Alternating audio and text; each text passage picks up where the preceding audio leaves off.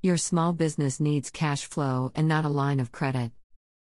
Did you know that most businesses give away 30% of their profit to unwanted partners? Those profits are your cash flow. Blowing away, month after month after month. Please, stop. Keep your profits. You've earned them, right? We can show you an easy way to keep that 30%. Sounds too good to be true, right? There are several books that explain this concept and the facts. The best book on recouping your lost profits is Becoming Your Own Banker by R. Nelson Nash.